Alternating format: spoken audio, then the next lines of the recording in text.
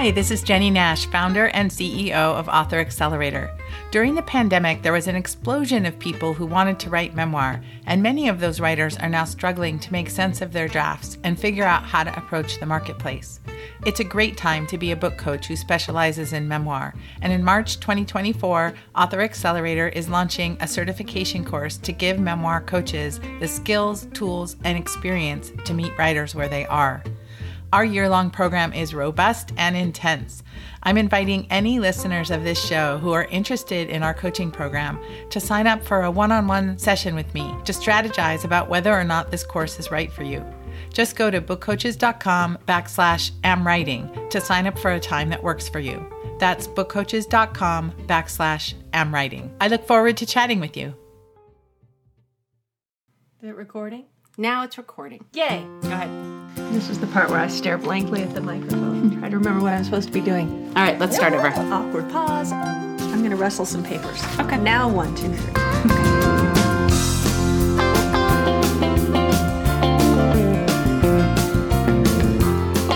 Hey, I'm KJ Dell'Antonia, and this is #AmWriting, the weekly podcast about writing all the things. Short things, long things, pitches, proposals. This is the podcast about getting the work done, and I'm just thinking to myself, since I don't do the intro every week, I wonder what other people say. I've been meaning to give a listen to some of your recent episodes, kids, so I will have to do that, so I know what you say. Anyway, carry on. Who's with me today? Hello. I am here today. I'm Jenny Nash. I'm the founder and CEO of Author Accelerator, the author of 12 books in 3 genres, and the newest co-host of the #AmWriting podcast. And I'm Serena Bowen. I'm the author of various contemporary romance and suspense books, including The 5-Year Lie, which is coming out in May. And KJ, you wrote me an intro, so every time I do an episode, I just read exactly what you wrote me. It's not that mysterious. Good for me. I'm so clever, and I have listened. I just haven't. I think of it as listening to a whole different podcast. I think, oh, I'm such a genius. I've created a podcast I want to listen to by releasing this to Jenny and Serena and Jess. So it's awesome. All right. Well, I'm KJ Dell'Antonia. I am the author of 3 novels, the most recent of which is Playing the Witch Card, which you should go and buy if you haven't. And I know not all of you have, so go right now. Just turn this off. Go buy my book. No, but it's fun. Anyway, and also the nonfiction book, How to Be a Happier Parent, and also the former editor and lead writer of The Motherlode at the New York Times. So, you know, I feel like I've lived many a writery life at this point. You have. Dude, word. You have. So, I've gathered you here today to talk about this very important subject, which is, well, I'm calling it Why We Should Take a Plot Walk, because that is what Serena and I do sometimes. But the real meat of this is that I wanted to dig into why we should be talking our plots over with someone before we take the time to turn them into an 80,000 word document. And Jenny and I have obviously talked about that in depth if you go back to the summer series about planning. But I feel like I personally kind of keep needing to hear that, because it is so much easier to hide your plot all tucked away in your head where it sounds really glorious and you're convinced that it will work than it is to bust it out and tell someone about it. So let's talk about breaking through that barrier and why we should do it. Can you explain what a plot walk is? I'm so jealous. I see you guys put hats on and you go out in the cold. What's a plot walk? Okay, so a plot walk requires that you live in the middle of nowhere, which we've got that covered, and that you have spikes you can put on your shoes in the winter, because not even ice will stop us. I mean, we could, of course, go sit in a coffee shop, but there's only so much sitting around in coffee shops a girl can do during a week. So we go on these walks, and it's great exercise. So, and the dog likes it. We start up this hill and pretty much huffing and puffing right away. And the other day I made a little post on Instagram after one of our walks where we did not discuss plot. And I said, hey, Writing tip of the week. If you're stuck on your book, go for a walk. You'll still be stuck, but at least you'll have gone for a walk. Follow me for more productivity tips. And and then 2 days later, we went on another walk and we talked about my plot all the way up the hill, and we talked about KJ's all the way down. And we have done it before. Like, yes, yeah. we have. Like, it's totally fair game to get like 20 paces into this walk and be like, so I got this problem. So first of all comes the part where you're actually explaining what the problem is. So when we did this the other day with KJ, she starts telling me the plot, and a lot of it is review because I've heard a lot about this plot before, but she stops after 30 seconds and goes, oh my God, it's so complicated. I can't even explain it. And yeah, hello, that was like the first big light bulb moment of the plot walk, right? Like, she realized in trying to explain what was going on in her plot that maybe there were just a couple too many things going on. So then your helpful friend, in that case, I will play the part of the helpful friend, starts asking questions like, well, why do you need that thing? Why do you need that thing about the dad? Why do you need that thing about the thing? And then you have to answer these questions. And sometimes it's possible to go, oh, wait, I don't. So I happen to know a thing about KJ, which is that she tends to like complicated. She likes complicated plots and complicated scenes, and she likes the tightly wound up, layered, interesting knots of a story. So do you like them, KJ? Like you were saying, when they're in your head because they seem so logical and whole and polished, and then as soon as you say them, that they're not? Or do you, like, what is I'm trying to get at, what's the transfer from your head into words? Well, the my personal part of this is, yes, I tend to overcomplicate. Jenny can be the witness to my overcomplicating of even the original draft of the Chicken Sisters, which was half again as long and involved a lot, even more intricate plotting on the parts of the protagonists, not just me. I think I always feel like my characters need 46 reasons to do something, and for me, it's easier to give them plot reasons than it is to give them emotional reasons. So, and I have begun to be able to see this coming, because I certainly did the same thing in Her Boots. I did it less in Playing the Witch card, because in that book, the emotional plot was the driver, and I think I was more able to follow it. And actually, I kind of had to come out and add some plot stuff. So here I am with a new project, and the idea is that this is going to be a rom-com, and whether it is my next book or not, I cannot tell you at this point, but it's something I'm drafting right now. And in a romance, the emotion has to be the driver of the plot, and that was a thing I just really needed to be reminded of.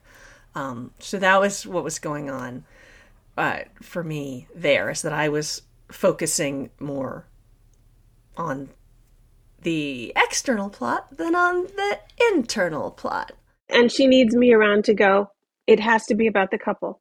It has to be about the couple. It has to be about the couple. Like, you can't let that thing with the sister, matter too much.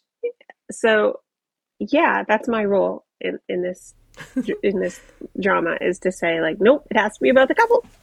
Yeah. And I feel like on KJ's half of our plot walk, we streamlined, and that felt good. And and I asked, sometimes I'd push back on things like, are you sure you want to do that? Because blah blah blah. She'd be like, nope, it's good, I got it. And it just, when you have to defend yourself, like defending your thesis, it's just really really handy. And one time I was listening to Becca Syme give a talk about being stuck, and she said, in passing, she was reeling off like all these fabulous ideas for what to do with when you get stuck. And she's like, and if you're a verbal processor, and I thought, I'm a verbal processor. So I don't think I want to be a verbal processor. I don't know if you have a choice. Yeah. I'm really resistant to this to this process. And it's taken actually doing this with Serena multiple times, in which my plot problem tends to be I have tangled myself up in knots.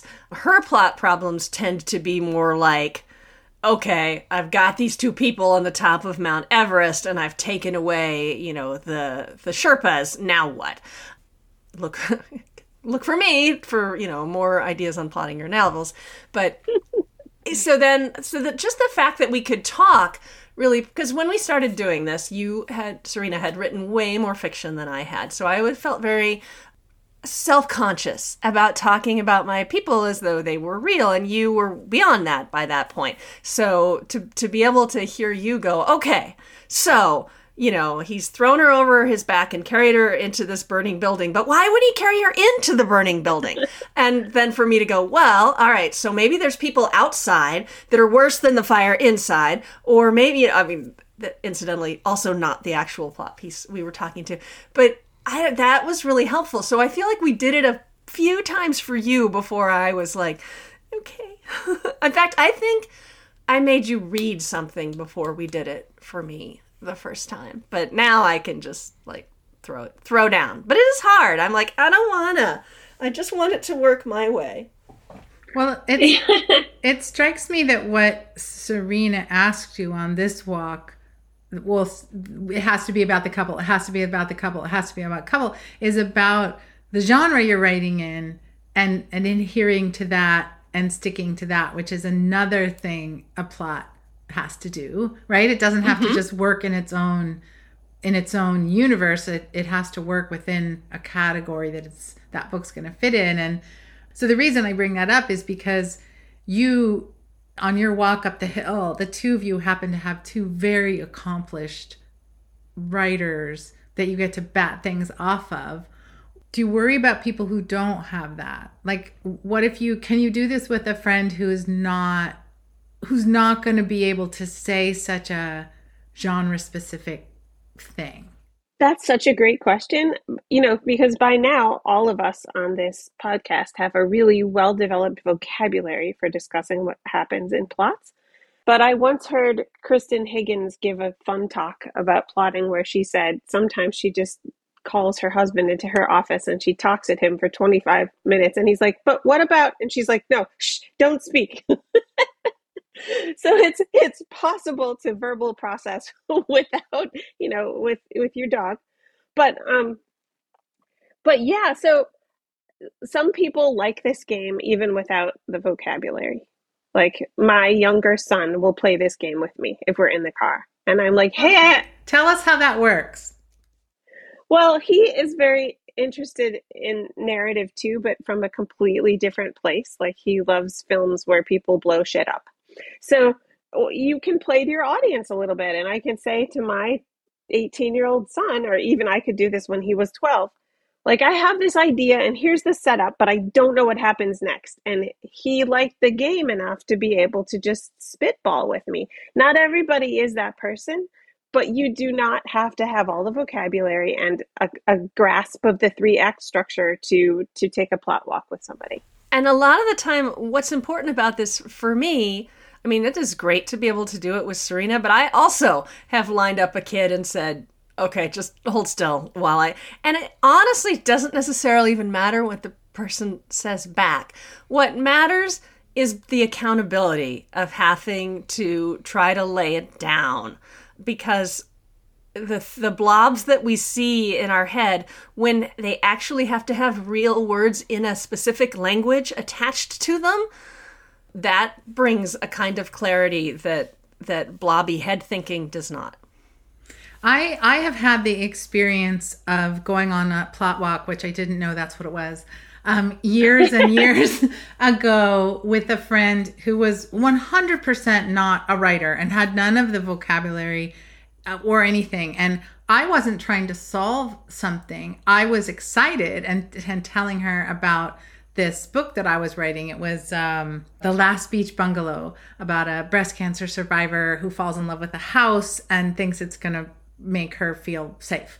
And I was sort of going on and on about it. And this very smart friend of mine who was a good listener, asked a question that was so spot on that I had not even thought about. It was a question along the lines of, well, what does that have to do with her having cancer? and I, it was like, it just made me have to rethink the whole thing. And I had made this huge leap of logic in my own head, and she was able to see it. So I like the idea of knowing who you're talking to and what kind of language they can speak, and what sort of plot walk this is. Is it a shorthand plot walk, or is it, I'm going to just bounce this off a person who cares about me and is listening? And sometimes it can just be, I'm going to tell you the plot.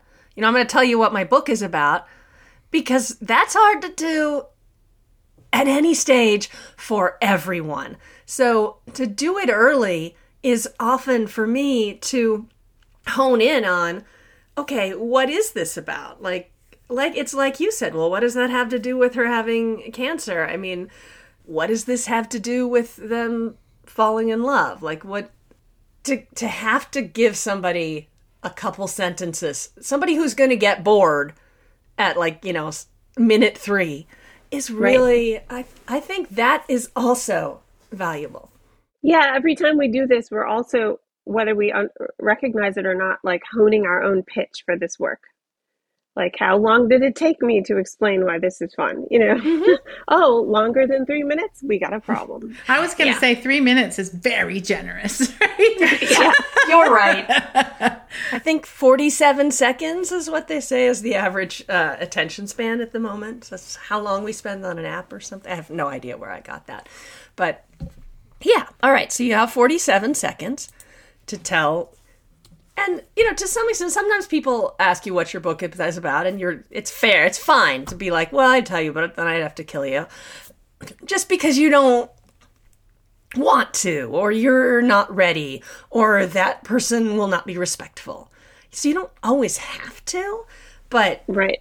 I feel like at least, early in the process, you should force yourself to tell somebody what this is about, so that you can tell yourself what this is about. So I have a question about the specific plot walk you guys were on in the hill. When you get to the top of the hill, do you consciously say, okay, now it's your turn? Or does that organically happen? I don't know. I guess I'm sort of conscious of carrying on a conversation for way too long. Or honestly, actually, if you're truly plotting something, you get to a point of overload where you can't actually think about it anymore, because you've just held all these opposing views of what could be the right decision in your head for minutes, and then you just get kind of confused. Even if you have solved something, that usually happens. Yeah, and I wasn't necessarily, we had gone for a walk 2 days prior, in which I probably was just as tangled up, and I hadn't said anything. But because we started with Serena's plot, then I was like, okay, well, I have a problem too, but it's much less specific. Well, it's something Jenny said a minute ago, which is you have to be ready. Or actually, KJ said that. But so let's recall also that last year I had essentially a paid plot walk every week working on my thriller. So I had an editor who we were on Zoom, and we were plotting this thriller every Tuesday at 11 a.m. for an hour and 15 minutes or something like that. But the thing is, it's you have to prepare for that. I had to go in with questions, or we were just going to stare at each other on Zoom. So I had to mentally prep for that so hard that sometimes that was the most useful thing about it, depending. There were moments when she gave me these brilliant little insights that I would run off and use, but sometimes it was just that getting ready for it. You can sit there and say, I'm stuck and I don't know what to do, without making any headway. Or you can say, I'm stuck and I'm having a call tomorrow at 11 a.m. and I better find a way to explain what the heck my problem is, or it's going to all be for nothing. Well, that comes back to the working with a book coach. So when Jenny and I have worked together, it has been the same. We did not work together on playing the witch card. We did on In Her Boots, but then I had to redo it, not because of but because there was a new editor.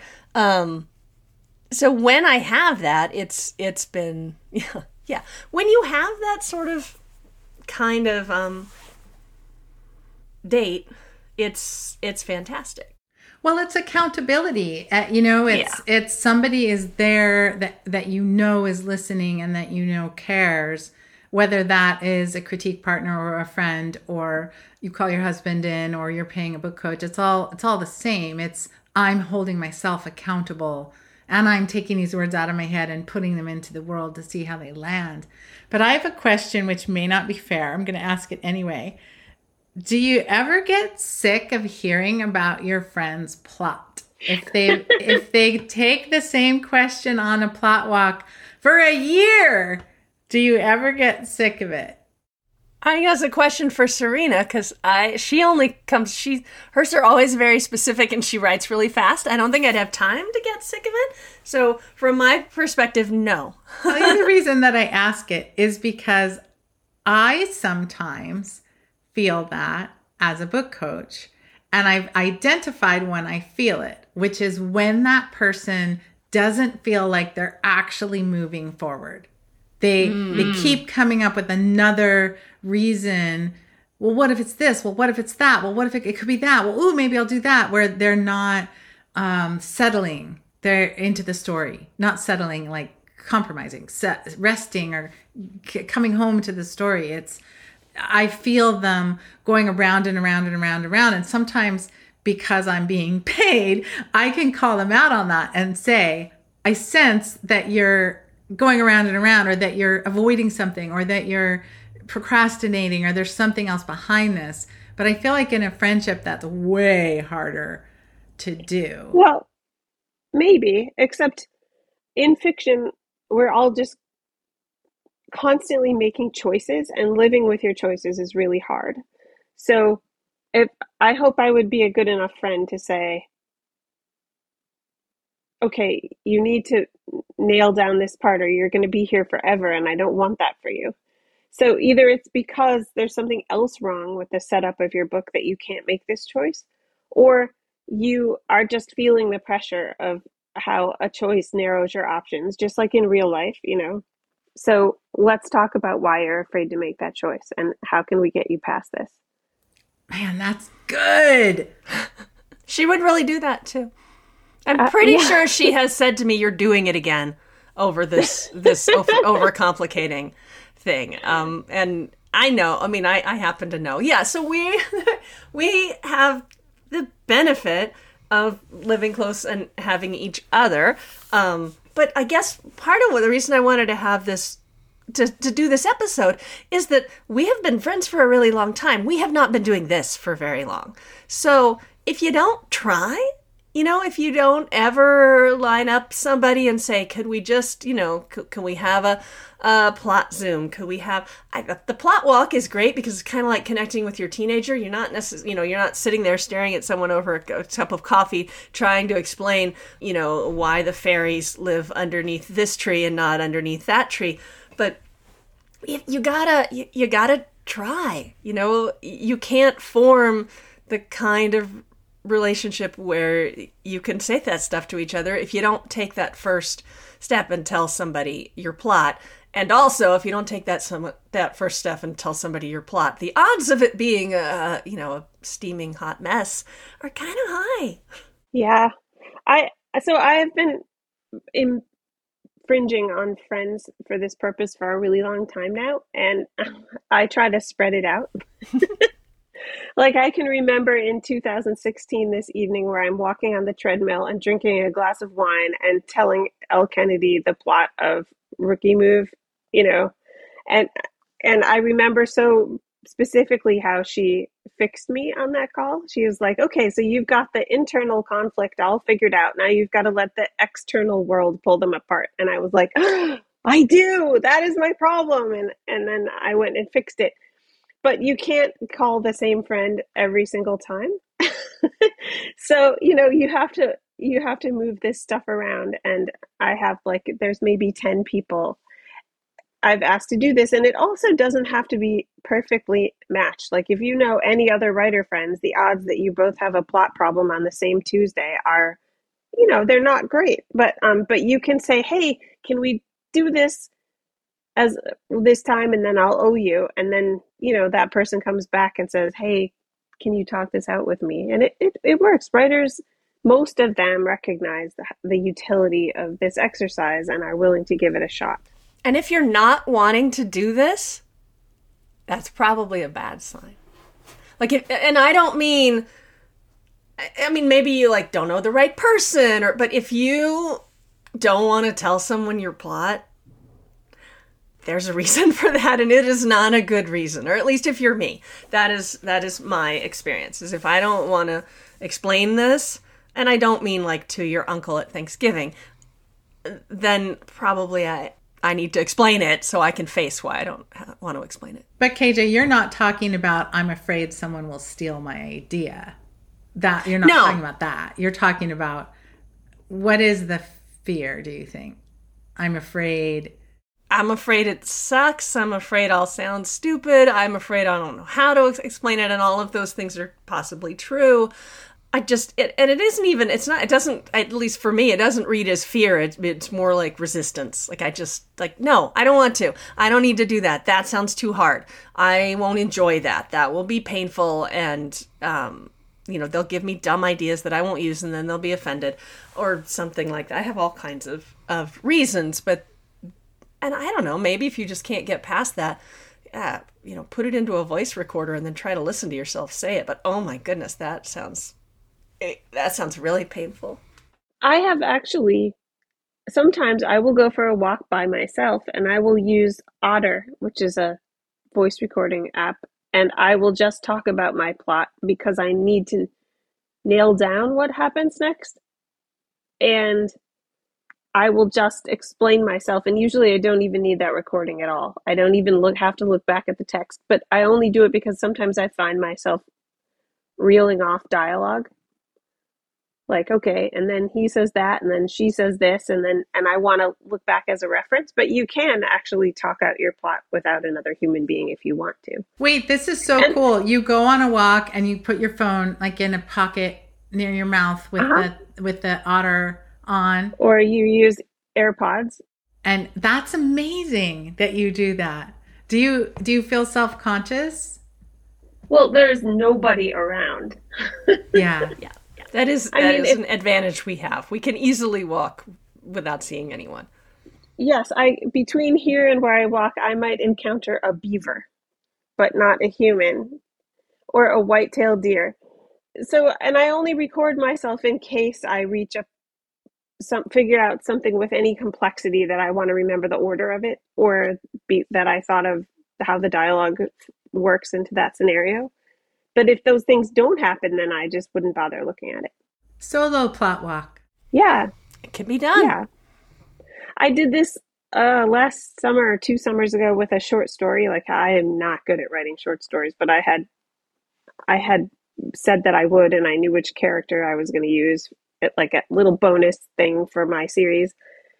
And I'm all right, in the next 20 minutes, next 40 minutes, we're going to walk 2 miles up that hill, and I'm going to figure out what the heck this short story is about. And I did it. I love that. Do you guys think that the walking contributes? You talked about not doing this in a coffee shop. I think there is something to the walking. Like KJ said, you're not looking at each other's faces, but do you think the actual moving through space part or exercise part is helpful? I think it kind of frees my head. I can do the part where you have enforced thinking or talking out loud if I'm alone in the car and I turn the radio off. But I have to be okay, between here and New London, I am going to think of, I'm going to figure out the following problem, and then I can listen to my podcast and drive the rest of the way to Boston. I have to make it very, so I think it's the having your body do a thing that is so familiar physically that your mind doesn't have to think about it, but your body is occupied. That helps me. It also gets you away from your laptop. I mean, if I'm by myself and I'm sitting in front of my document and I don't know what happens next, like that's really stressful. But if I'm doing something else and thinking about it, then that is not stressful. Like it's really hard to be stressed out when you're walking through a meadow. I've been known to take a notebook to a coffee shop and sort of do a similar thing silently, and the result genuinely looks like, wait, what if instead of him being a truck driver, he had a bus and then she could ride the bus and then it genuinely, and then it's like, no, not a bus, an airplane. Like the words, no, not a bus, an airplane would be written and I, similarly to you and your otter, I almost never go back and look at that stuff. Unless I get going on the dialogue, and then I try to switch into something where I can keep it. But I can, you can actually take a picture of that dialogue, and Apple has things that will turn your picture into, or Evernote, I think, has a thing that'll turn your picture. I mean, they're not great words, but they both do, but neither one works very well. They're improving all the time. The Evernote one is just it's steadily getting better and better. So I mean, that would just be a thing that you could do. But 99% of what goes in that notebook is not worthy of Evernote's attention.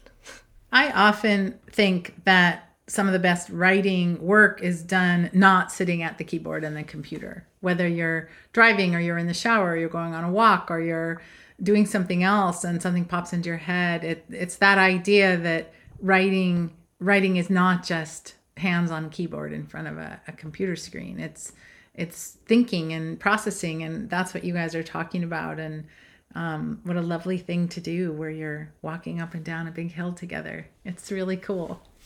All right, so everybody go and find a hill, solve a plot problem, and then write us, tell us you did it, or, find a friend, or, I don't know, find your dog, or get a writing coach. Just do something to get this thing out into the open where you can, put some water in it and see the holes. Okay? This was good. I hope this was really useful for everyone. Have you guys read anything lately that is worthy of note? Jenny, have you read anything worthy of note lately? Have I read anything worthy of note? I've read many things. Are they worthy of note?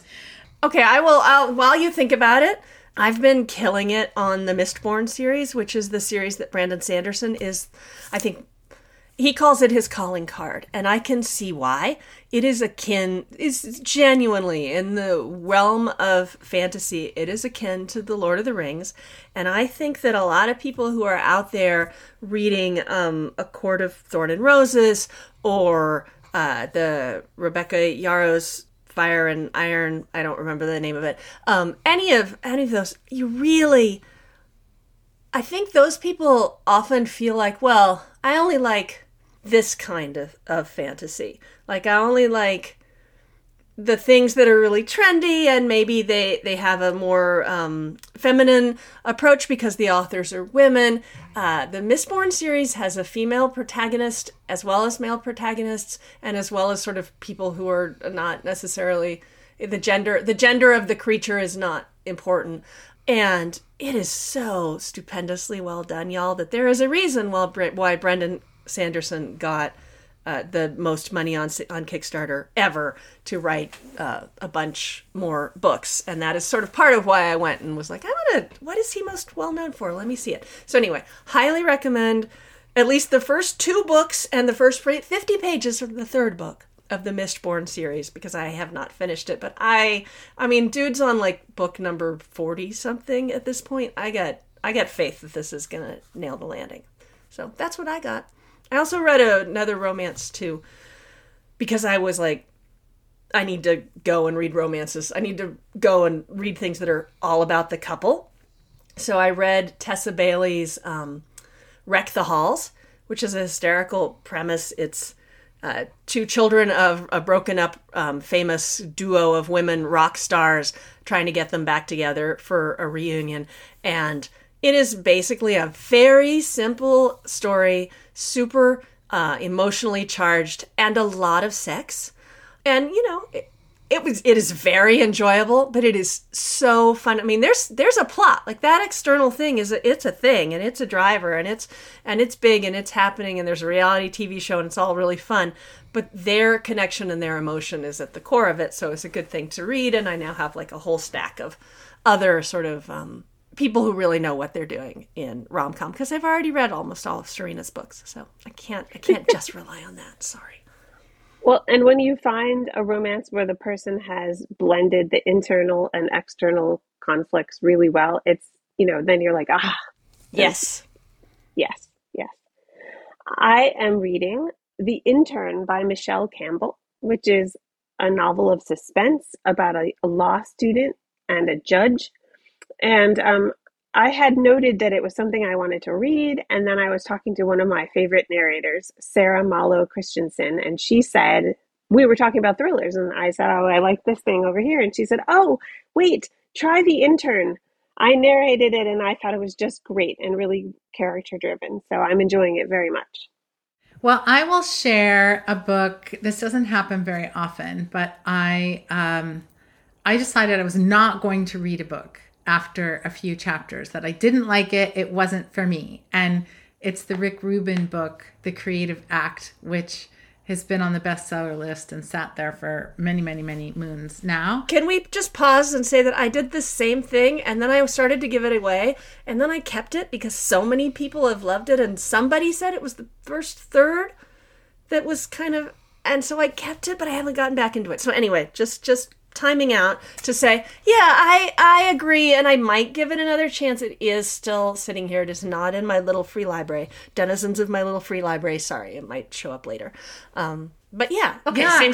I listened to a podcast with Debbie Millman on Design Matters is her podcast. She's brilliant, and she interviewed Rick Rubin, and I was like, this guy is great, and the things he's talking about are great. Why did I dismiss his book?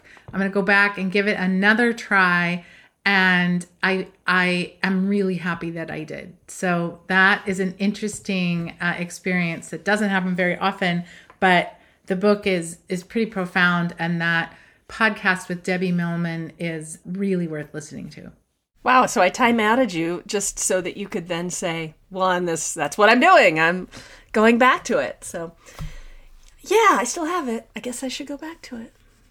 I just looked it up, because of course, if you guys tell me it's interesting, then I need to know. And I'm just curious what the cover is supposed to be, because I see a boob. Oh, it's really interesting record. That you should say that, because they have this conversation actually on the podcast. And some people do see that. Some people see a target. Some people see an eye. I think it was meant to be people see different things. Or a universe, maybe. I'll have to go back and see, because they had this exact conversation. The cover's, strange. I agree. I think it's strange, but it's just interesting when a book is doing so well and you didn't like it. It's you sometimes think, what did I miss? And maybe you just didn't like it. But anyway, that's the book. Well, it's one of those like lots of white space. Here is a chunk of advice, lots of white space. Here is a cliche put into my words, lots of which is, the classic Stephen Pressman, the war of art method. And I like the war of art, but some part of me is often like, there are only some people who can get away with this much white space. And I think we all know what they look like. And he has one of them. So, but yeah, so many people that I really respect have actually said what you said, which is, well, it is a lot of white space and then cliche expressed differently, but also there are these nuggets. So I feel like I should go back in and look for the nuggets, and then I will share it, Serena, so you do not have to. It is an expensive hardback, not gonna lie. Yeah. Alrighty, I'm looking forward. Felt a little resentful about that particular purchase, which made me kind of wonder. I mean, it's also it's a good gift book. I don't know. You always wonder if people are really reading the thing, but you really read it. So I'm working on it. Okay. All right. Well, I will work on it too. We will resume. We will discuss. Okay. This was great. As always, you can find all of Serena's books and the ways to follow her and all of the other things at serenabowen.com. Jenny Nash is best pursued. Where would you say, Jenny? I have a new Substack at jennynash.substack.com that's been really fun, and I would love for you to follow me there. I also have a Substack. It is called Am Reading. It is free. It is fun. It is all my book recs. It definitely has included the Mistborn trilogy multiple times, although not Wreck the Halls yet. And the best place to follow me is also Instagram. But what you should really do for all of us is just, go buy a book that we wrote, because that is a great way of showing your support. And you should absolutely follow the podcast in the show notes, which can be found at amwritingpodcast.com. Sometimes we send out things that are only in the show notes, so you'll only get those that way. And if you want to throw in some financial support, you can do that in that same space.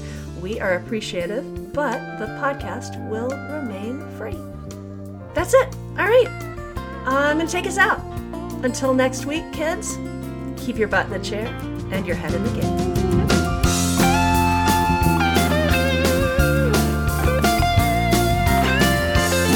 The #AmWriting podcast is produced by Andrew Perella. Our intro music, aptly titled Unemployed Monday, was written and played by Max Cohen. Andrew and Max were paid for their time and their creative output because everyone deserves to be paid for their work.